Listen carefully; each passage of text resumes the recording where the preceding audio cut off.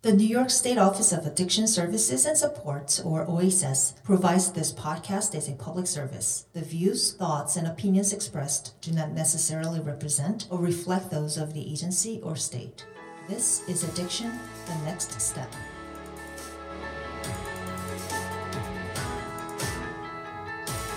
Jerry Gretzinger here, your host for Addiction, the Next Step, brought to you by the New York State Office of Addiction Services and Supports. And we are once again coming to you from Niagara Falls. And we are at the ASAP conference. It's the Alcoholism and Substance Abuse Providers Conference, which brings together providers from all across the state of New York, all working to improve the services available and to deliver services to people looking for addiction services and supports, what OASIS is all about.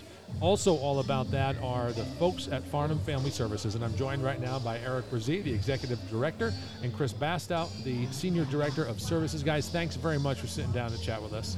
Thanks for having us. Thank you. Nice to have you here with us in Niagara Falls. And, we're going to start with a real simple question so people know who and what we're talking about. Who and what is Farnham Family Services? Tell us about it. So Farnham is a OASIS certified prevention, treatment, recovery supports, and harm reduction organization serving Oswego County and recently a small portion of Cuyahoga County in Auburn, where we just opened an opioid treatment program.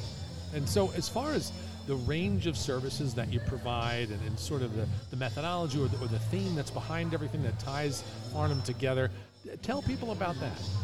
Yeah, so I could speak to that. So Farnham, we're lucky to we're honored to offer a pretty comprehensive range of services. So as Eric mentioned, we offer prevention services. We have counselors in the schools helping young people, and out in the community offering parenting programs and other evidence-based programming out there. We've got treatment.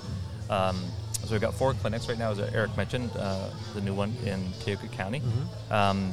And in the treatment, we offer outpatient and OTP, which is opioid treatment programming, and medication for opioid use disorder. And then we have recovery services, so that's peers, people with lived experience, out in the community helping people walk alongside them in their recovery journey. And so as you explain the different services available, I just wondered, and maybe this is an unusual question to ask, but if there's one of those services that is, been the one that's been the most sought after, the most important, that people have just been asking about more and more today, is there one that jumps to the top of the list?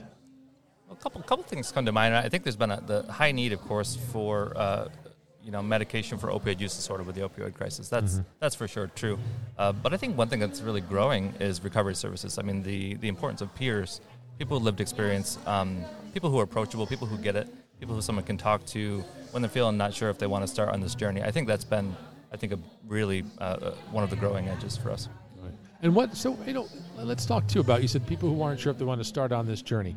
When you get someone who's sort of on the fence, and maybe, we talk about the region that you're in, right? It's, in New York State, you've got both ends of the spectrum. You have downstate where there's, tons of people and a lot of services available, but then you come up to more of the rural areas and everybody's spread out and the services are spread out, right? So I would imagine, people may think sometimes in those more rural areas, well, how do I get to the services? I don't even live close to them, and maybe there are other barriers. What do you say to them about getting them to make that call and to get started? Yeah, and I think it's just that, Jerry. Give us a call, right? Find out what your options are. At least pick up that phone. You can look at our website. You can kind of see what's available there. You can contact us through social media if that feels more comfortable for you. But just make that call, and let's start there, see where you're at, and see what we can put together that might fit your unique situation. We have telehealth services available for people that have barriers to getting into our clinics. We have peers that go out into the community to meet people literally where they're at. They'll meet you at a Dunkin' Donuts. They'll meet you at your community library. Huh. So there's a lot of options and different ways to connect to services. We just recently launched a street outreach initiative where we're sending teams out into the community to connect and build relationships with folks who might be service entrance adverse to see what's going on. Try to build a little bit of trust and have some consistency and just offer something that's useful to them so that maybe they will give us a chance to help them further. You said a phrase there that we do hear quite a bit, and that is to meet people where they're at. And that's, that's literal and figurative, really. I mean, it's where they're at in terms of their need, but where they're at physically. Yep. I think I'd add to and emphasize that there's no wrong place to start. As Eric said, picking up the phone, but it's not an all or nothing scenario either. Someone can pick up the phone, ask a couple questions, call back 2 weeks later. Someone can meet with a peer one time, call it quits. I mean, you're not locked into anything. You're entering into a non-judgmental place where you're driving the pace. And, we had talked previously before we started recording about some of the other needs that you've been responding to, and you had mentioned that during the pandemic, it sort of brought back the issue of high levels of alcohol use. And, we talked about how, during the pandemic, people sort of joked, it's day drinking and everything else because people are home. But that is something that for many people, when the pandemic receded, the level of drinking necessarily did not. We have certainly seen the impact of the pandemic and our numbers. For a long time, opioid use disorder was easily the primary diagnosis served across all of our clinics, and now alcohol use disorder is rivaling that. If you don't have a problem with alcohol, then day drinking during the pandemic probably didn't have much impact on your life. If you're somebody that struggles with it, then you're maybe falling right back into some of that dysfunction, and things are falling apart for you again, and you need to get some help. Yeah, and so, again, these are all services that Farnham provides. That's right. Yep. And speaking of the services, you did touch on this, the new development in Auburn, the OTP, and we're seeing more and more of this start to happen and people expand with OTPs. Talk to me about what Farnham is doing. We're really excited about this, Jerry. We just opened 3 weeks ago an opioid treatment program in the city of Auburn. It's at 13 Chapel Street for anybody that's local and is looking to access care there, right above Nick's Ride Recovery Support Program. This is all 3 medications for opioid use disorder. So methadone, buprenorphine, and naltrexone. Folks can come in, get access to that service, and it just makes it accessible. There's a number of folks who have been traveling hour and a half, sometimes daily, to access this medication and the supports that they need for their opioid use disorder. This move is putting it right in their backyard and making it accessible for people who have never had an opportunity to get this level of support. That's great, and that's another part about with New York and some of those rural areas is we hear people talk about like service deserts, right? It's so far for someone to get someplace. So making this more accessible, closer, such a win for people who need that service. Yeah, absolutely. So how does that work for someone? So if this is new, and maybe someone hasn't tried to experience this service before, how does it work? They go in, and what's that process? Yeah, so someone comes in and they'll have an initial assessment. So we'll meet with them and go over what their needs are, what they're looking to do, and then for our opioid treatment program, they meet with our medical providers. They meet with the doctor, meet with nurses, and basically start their course of methadone, finding their appropriate dose. And then we monitor them to make sure that's appropriate for them, and then set up their initial treatment program. So they're coming in initially pretty often, so we can make sure they got a good, stable dose. And then over time, as we've got that all sorted, then someone can come in, once a week. They can get take-homes, come in once a month.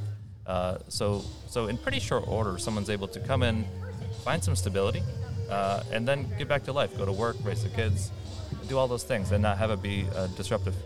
And the take-home element of that, I think, is so important too, because I know this is something that's becoming more and more popular, and certainly during the pandemic that became really important. But the fact that people can come in and, like you said, after a while, have that to bring home with them, so they can be more focused on going back to work, taking care of family. Right. This was one of the silver linings of the pandemic, Jerry, is the take-home restrictions were loosened from a federal perspective, to accommodate the pandemic. And what we learned was people are able to handle this medication a lot better than we thought that they might be. And so we were able to keep those loosened restrictions in place. They never came back and tightened them because we learned it's okay.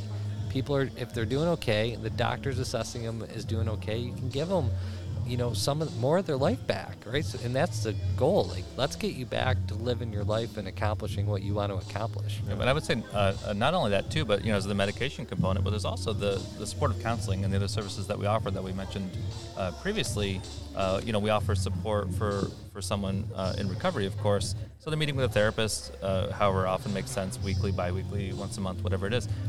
So they're getting support along the way. If this is a new journey for somebody, it's full of new questions and new challenges and all that. And so we're there to help someone along that journey, but also family members. So if someone has a family member who's going along this journey with them, we can offer therapeutic support for them as well, vocational services, all the things we mentioned before that really help someone find stability again, not just the medication, but all the services that go with it. I'm glad you mentioned that too, because yes, so rarely is it just one person who's affected or touched by this, so that there's support for the whole system, as you say. Well, that's great, and I think it's important too, because I think what you're describing is that, we hear that phrase, meet people where they're at, and whether it's literal or figurative, it's really addressing the person as a whole person, not like you're going to fit into this mold, we're going to build what we're going to do for you around you. That's right. Guys, listen, thank you so much. This has been great. Appreciate you sitting down and chatting with us, sharing information. And the website of people who are in the area and want to check out more would be? www.farnhaminc.org, and that's FARN as in Nancy, HAM as in Michael, INC.org. Great. And, of course, we'll put a link to that as well. We'll have that available. And just love the work you're doing. The expansion to the OTP, great. Guys, thank you again for coming out and talking with us today. And lovely Niagara Falls. And I'm Jerry Gretzinger, your host of Addiction The Next Step. I want to thank you again for checking us out here. And we'll be back next time. So keep your eyes out for the latest episode.